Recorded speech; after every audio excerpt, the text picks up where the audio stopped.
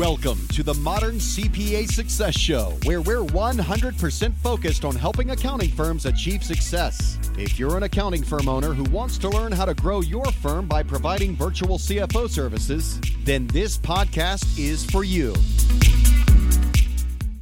Hello, everybody. Welcome to today's podcast. Today, we have a dope CFO on the line with us here. So we're really excited to get right into this. This is Andrew Hunzicker, and his firm is actually called Dope CFO. So we're going to get a little bit more into that name and what he does. But before we get too far into it, Andrew, why don't you give us a little bit of your background and kind of talk about how you got to where you are today?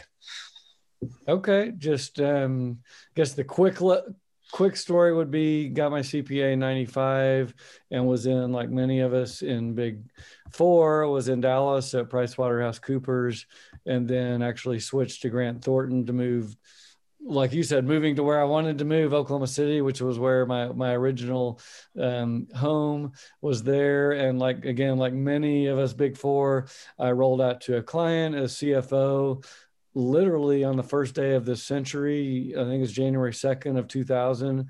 And I was there for 10 years, oil and gas CFO. My boss and myself founded separately a drilling company in 2006 with private equity. And we did an exit of that company in 2010 to Chesapeake Energy. And when that happened, I basically packed my bags and I moved where we vacationed, which is Bend, Oregon. And I still live here today. So it's kind of a vacation town. We have a ski area, et cetera. So it's lived here the last 11 years and been CFO on my own since then. Accidentally got into the cannabis space when Oregon was one of the first states to legalize. There was a lab here that needed help doing due diligence. And so started helping them. And it just one thing led to another CFO job. It was very interesting space. Nobody, especially in the CPA side at that point, would even touch cannabis, but I thought it was actually pretty fun. I'd been helping high-tech companies out here who typically, the way I describe high-tech companies, they've all got Harvard MBAs. They all tell you they know more about accounting than you do. I'm talking about the founders, but they're all broke. They have no money and they're raising money. Cannabis, conversely, the CEOs are often, in their 30s. They're pretty cool. They'll tell you they know nothing about accounting and tax. And by the way, they got $8 million because they're well funded. And so love those clients. On money, which they make great clients. And good customer appreciation nights. I don't know. Like, yes. I was expecting a different story into how you got started there. But yeah, that's pretty amazing. I mean, so were you scared off at all at the beginning? Because we were kind of talking about how the AICPA now is kind of opening up and really embracing it now. And, it's only a matter of time before it's kind of whatever everywhere. But every time you would like go and look up any kind of guidance, they'd always be like, nope. We don't touch it. And that the Journal of Accountancy has told me like 3 different times they won't write about it. But then I'll email them back. It's like, oh, I actually saw an article you put in there. I've written for Accounting Today 3 times. But we're AICPA now is finally putting on a fall conference November 8th at Caesars in Las Vegas for 2 days. It's all cannabis. Most of the other big national firms you've heard of are helping put on the conference. So a lot of players are there. And so, many CPAs early on were just like, we're not touching this with a 10-foot pole. They were scared of it, et cetera. I didn't care as much because I had already, I'm almost 60. I kind of semi-retired. I really wasn't that concerned. I can take whoever client I want. I only work part-time as well since I've been here. So I wasn't as worried, but it's funny, the firms, even like Bend, Oregon, where I live, 100,000 people, none of the CPA firms at first would touch it. Now every last one of them has clients. And so I think what happens with most firms across the US as we expanding rapidly eastward, you say, oh, I'm not going to touch it. And then you just start turning clients away left and right. And then you're like, wait a minute, maybe I should do this. Maybe it's actually lucrative. It's, we talk about niches, vastly underserved by CPAs still. It's a little bit complex. These clients, a single client can easily be mid 6 figures, just one client. and those fees growing. So yeah, it makes a great niche. And this is mom and pop, where, your average 1 to 2 dispensary chain with maybe a farm on the side is a $10 million company. So they're not like getting a coffee shop client or whatever. Yeah, they've actually got the ability to pay and just need that extra. Now, do you find that most of them, whenever they're either on the retail side or the seed side, or do you find that that's usually kind of? It's all over. And so really so dispensaries and farms are the biggest side, but you'll find the cannabis companies themselves, they start figuring out really quickly, because of the punitive tax laws, it's very advantageous for them to vertically integrate if the state allows it, which many do. And so more often than not, even if you start off with a dispensary, they're going to add a farm. The next thing farms add is the chemical processing to make the oil. Then they start making products. Some of them have delivery companies or distribution. And so you'll often find in mom and pop 8 to 10 legal entities and vertical integration as well. So it definitely got some complexity. Cost accounting's involved for certain, and there's tax and compliance issues. There's the cash and banking issues. There's software issues, because a lot of software won't serve the niche. And so you can either look at it as, oh, this is just a total mess, I don't want to touch this with a 10-foot pole, or it's got a ton of opportunity and high paying fees as well. So if you do all that valuation and kind of look at it and say, I think this is something I do want to go down. So other than attending that conference in November, where else would you get started? Because like you said, there's a lot of regulation. There's a lot of special things you need to understand in order to get into this industry. Where would you recommend someone start? Well, not to plug us, but dopecfo.com, you'll find, we've got a complete program that's it's not just education, it's actually all the tools as well. We've built all the tools and work papers, from engagement letter, controls documents, charts of accounts, cost accounting templates. So if you're really interested, we've got a complete package. But even if you just want to check us out for the free side, we have tons of blogs and info that cover lots of different topics, and that the conference in November will be awesome as well. There'll be so on the fall conference, there's going to be some tracks more for the small CPA firm that wants, get in the space. And then there'll be about half the tracks are for bigger firms that want to go down the assurance, audit, advisory, M&A, public filings, which will be coming along, once we can get this thing legalized. Just saw that the House today introduced a bill to fully decriminalize cannabis. So we're moving quickly, both state front and federally. And so we actually saw this with CBD and hemp legalized completely in 2018. And so there's a decent chance that cannabis will go down that path as well. Yeah, I mean, I think, and totally to plug your website. I mean, it a couple of years ago, whenever we picked up our first client, like, you were the only resource out there. Like I said, you couldn't go everywhere else was saying, disclaimer, don't do this. And you all were great about sharing information, getting out in front of everybody, saying, this is what you need to do. This is how you do it. Like you mentioned, the programs on there. There really isn't any other resource out there like that. I mean, I know you're trying to change that and working with the AICPA and stuff, but definitely that is, and that's the place to go. Yeah, we have, and there are a couple other, there's a EA group that does some tax return stuff, CPE as well, John Shealy's group. And then also, just if you want to, my Instagram actually just started this recently. It's at DopeCFO1. So I put a 1 on the end of it. And I'm putting out a lot. I'm basically connecting daily and doing webinars or whatever, the latest news in the industry, or really, I needed some place where I could just talk daily. There's so much going on. It's funny. 5 years ago, we kind of have a big news story every month. It's every day. You're reading about a new state or a new bill or a new whatever, and you can hardly keep up with all the stuff going on in the space. Where do you see the industry heading? Like you said, as it gets more nationally accepted, I can't help but to think, and this is what I was thinking a couple of years ago. It's like all the big players, that are getting kicked out of their space are like, obviously see the it would just seem like there'd be a lot of consolidations coming. I don't know. Like, yeah, there'd be tons of M&A. And I think if you go out like 30, 40 years, I think you're going to see a ton of similarities to the craft brew industry and wineries.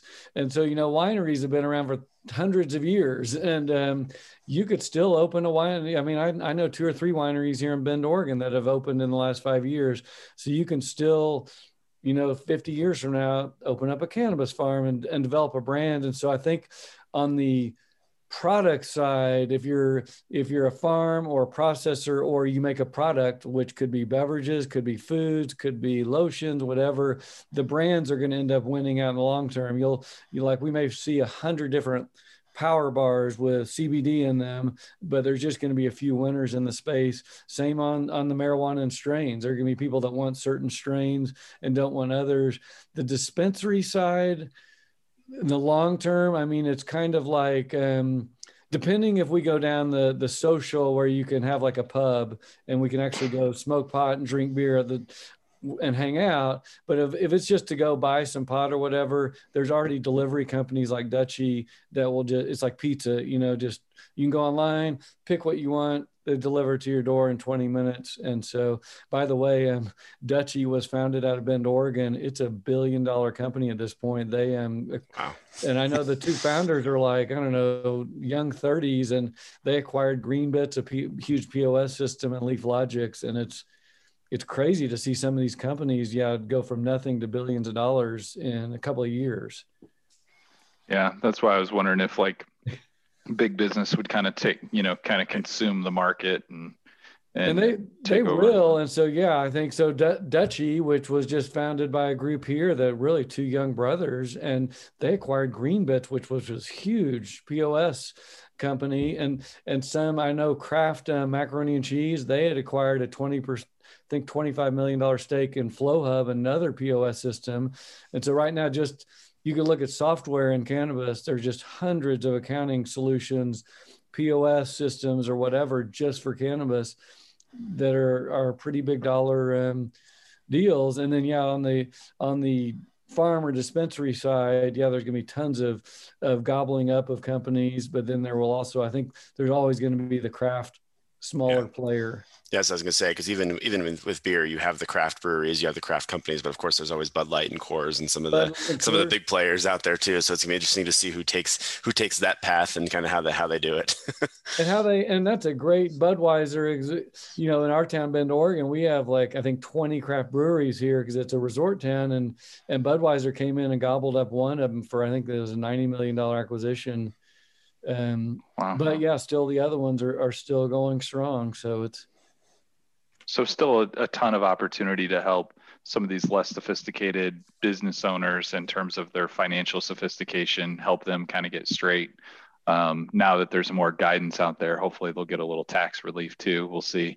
But once they get that, it will be kind of a good normal business, is what you're saying. Like, you can get into cost accounting if you're on the, more on the production side, and then, retail. So it's still kind of got the normal business model, just in a very exciting time. Yeah. And it's just, since it's not just one niche, it's actually, we were talking about this at the AICPA, it's actually a new industry, a birth of an industry, because you have sub niches. Like, you could specialize in farming or retail or labs or whatever. You got these sub or the paraphernalia. Yeah, we had somebody come out and they're doing that. So you got all these different sub niches, and we're seeing that people like, oh, I'm just going to focus on dispensaries, or I'm just going to focus on product manufacturers.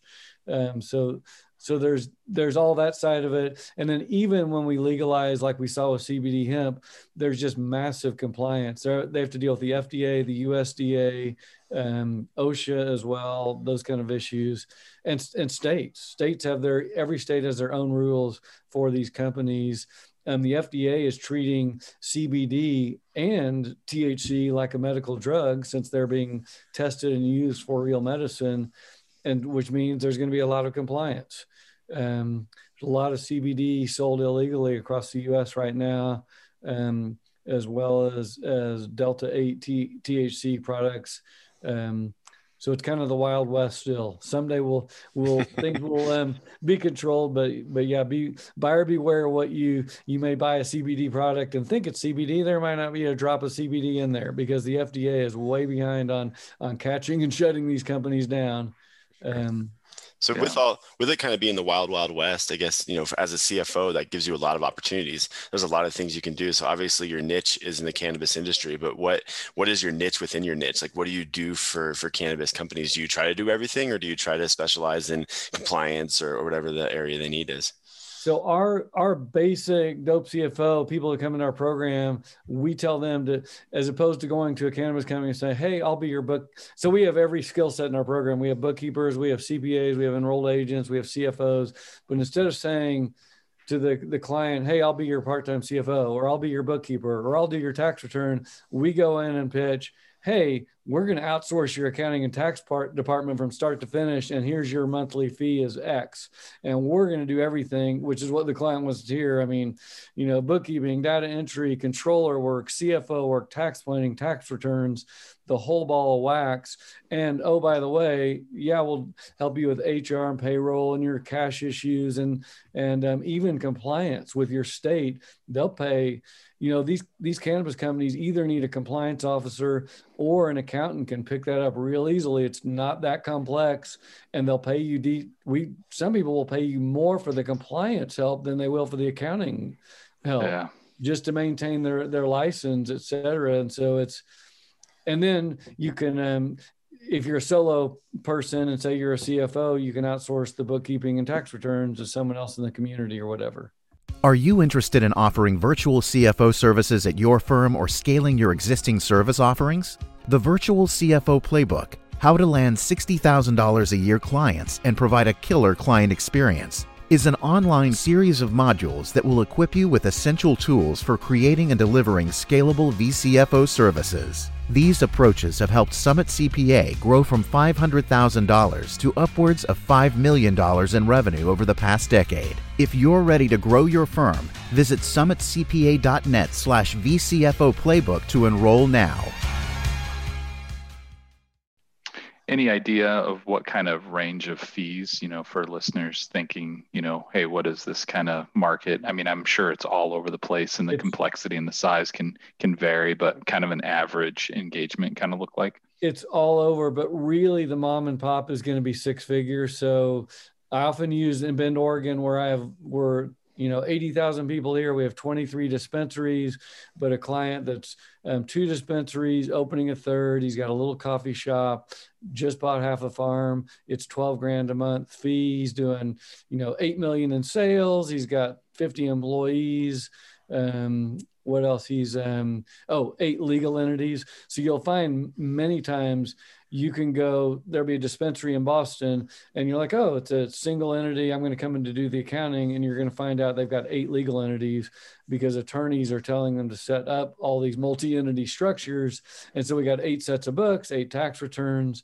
And so the way we price quote, we have a price quoting tool. We're going to look at forward revenues. We're going to look at how many legal entities, how many verticals they're in, any consolidations, and the more complexity that just keeps adding our fee up, what kind of compliance help they need. And so very typical. I mean, you can even be mid 6 figures with mom and pop.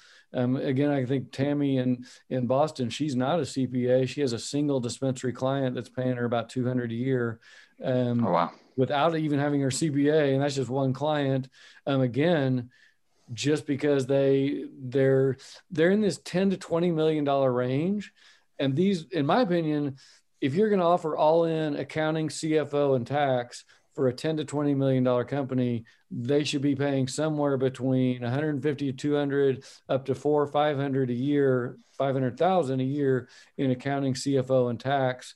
And the way I compare it to when I go back to my oil and gas days, we had a 10 to 20 million a year company.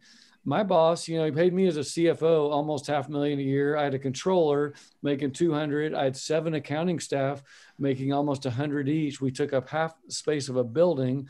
And oh, by the way, we outsourced audit and tax to Grant Thornton. So in the old days, it was totally common for a 10 to $20 million company to be spending way over $1 million in accounting and tax. and CFO, but in today's day and age, we can outsource most of that and still provide great service, but simplify our life for the client. I'm sure everybody listening is lighting truly. up right now. Yeah, pun intended. They're lighting up.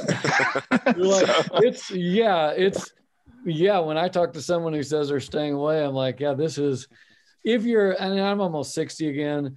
If you're a younger accountant or CPA, I talked to my niece this morning that just passed her first part of her CPA exam. What better time to get in with all the remote tools we have and all the internet, et cetera, Zoom rooms, plus the birth of an industry. We will not see a birth of an industry like this in our lifetimes again, even if you're 20, probably. And so you got this underserved niche, really high average fees for mom and pops, and humongous growth.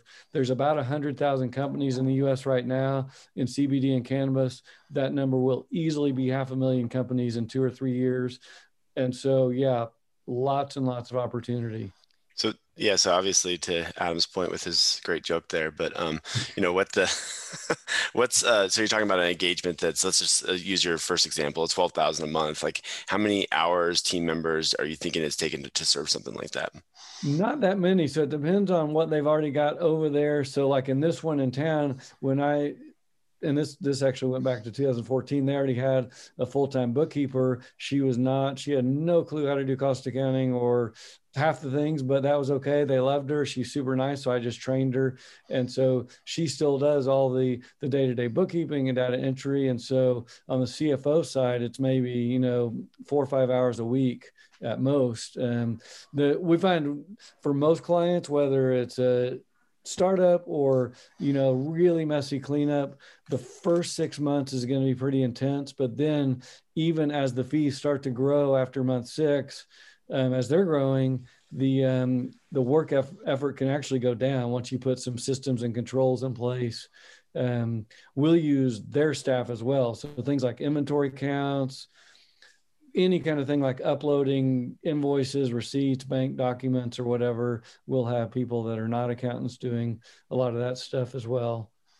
Yes, I know. Do you find being on site is important, or is this a really good opportunity for remote work, like you kind of talked about before, even with the farm? We pitch fully remote. That's part of our call with prospects, and we let them know, hey, you're never going to see us in person, even if you're down the street. We do all this stuff remote. We find it adds more value to our time. I learned that being on my own 11 years. I started realizing, gosh, this time at the client was, maybe gave them a little more comfort, but generally I wasn't getting any work done when I was at the client. I had to go home to do it.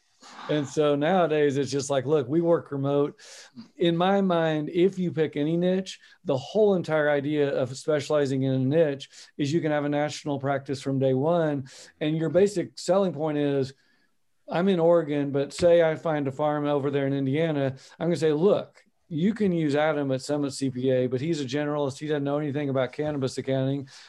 Or you can hire me. I'm going to do your accounting right. We're going to get your taxes correct. We're going to improve your cash flow, make you audit ready all the time.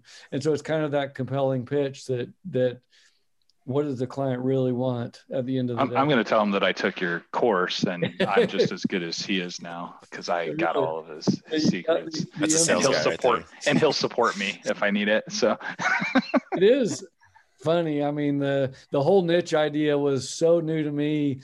And I think for decades, whether it was Price Waterhouse or Grant Thornton or just Joe's CPA, we all bragged to everybody that we could do everything in nonprofit, retail, and every last niche. And then someone along the line figured out, wait a minute, what if I just specialized in a niche? And actually, yeah, you can earn higher fees. Your life is easier. I unfortunately paid somebody $7,000. I joke about that. I took a marketing thing. I saw a Facebook ad. I got on the phone with this guy who's pretty well known at this point. He wasn't then. He talked me out of $7,000 on the phone. And my visa, my wife almost killed me. She Googled him after I gave him $7,000. It's like, this guy's a nobody. But I tell people, he told me to pick a niche and become an expert. That was the only thing he told me that I didn't already know. And it was great advice because at the time I had never even crossed my mind to pick a niche. Yeah. Great lead in for our listeners, because actually that's our next podcast. We're going to focus specifically on that, like what it means to be an expert and kind of those higher prices you can get, a higher price point you can get. And then obviously everybody can do the math on what you just said. You're talking $500, $600 an hour on a niche, where when you're a generalist, there's no way you're getting that. There's no way you're getting hear that. And it's because you're the expert and you're their safety net. And that's what they're paying for. They're paying for the fact that you understand the industry. And when something comes up, they're going to call you and you know the answer. So that's what they're paying for, is that premium. So, great point. And kind of that CFO side of just these cannabis owners are dealing with so many headaches, whether it's cash and banking or software or whatever. And if you can take away accounting, HR, tax, compliance, they will love you. They've got enough headaches to deal with. Well, the nice thing too, I think, is, you worry sometimes about the market being crowded by us. I definitely think it's a blue ocean. Obviously it's expanding, but even the big hitters in our space, they still haven't really caught on to how to deliver personal service. And so they're still gonna, like you said, they're gonna start adding all this compliance piece to everything. And the bigger firms are probably going to just gravitate towards audit, compliance, maybe tax, and they're going to leave all of this extra value add stuff for smaller firms. So I still think there's plenty of room to get in and make a big impact and be able to double down in this space. Yeah, I totally agree, and it'll be interesting to see what happens over time. But these companies need good books because, like you said, whether they're all either going for an exit or an M&A, or they're going to be audited by the IRS or whatever the case may be, or audited by their bank. They need good accounting and good financials. And it just still today, I think about 9 out of 10 cannabis companies don't even have close to good records. Yeah, that makes sense. So we're getting close on time here. So I'm just going to take a quick second to throw our email address out there. So I do believe we found Andrew through our email, and we would love to hear from other people that would love to be a guest on the show. I think this has been a great episode. So I'd love to hear from more people that would love to join the show and think they'd add value to our listeners. So that email address is cpa@summitcpa.net. Again, cpa@SUMMIT CPA.net. So love to hear from people. And again, if you have ideas for the show as well, email us there. So love to hear some final thoughts, both you, Andrew, and you, Adam. What are some final thoughts you have for our listeners? Well, first of all, Andrew, I apologize. I have my Blockbuster shirt in the other room from whenever I visited Bend, Oregon, and went to the last Blockbuster. So I made sure.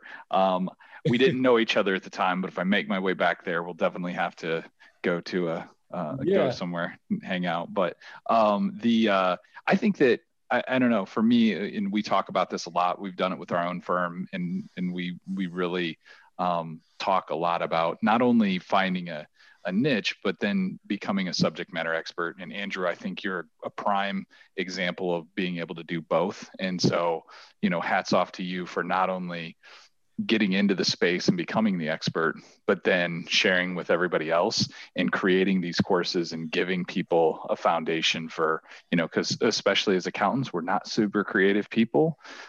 We need, we need some guardrails around some of this stuff, and then we can get going.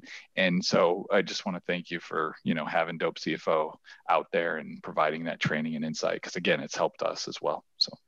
Well, awesome. Well, thank you very much. And I just, whenever I teach in my programs or others, it's just like the way I look at it, most businesses in the world, you've got to have a physical location and real estate and inventory and fixed assets and all these costs. But luckily for accountants, we just need a laptop and a phone, basically an internet connection. And so what's our asset? It's ourselves, our knowledge, our education, our skills, our tools. Invest in that just all the time. And it can be as simple as listening to a podcast like this and getting new ideas that can be free, to taking CPE or programs or adding degrees or whatever it is. You just build that knowledge up, and it will translate into more value to your clients, and you will hopefully be successful.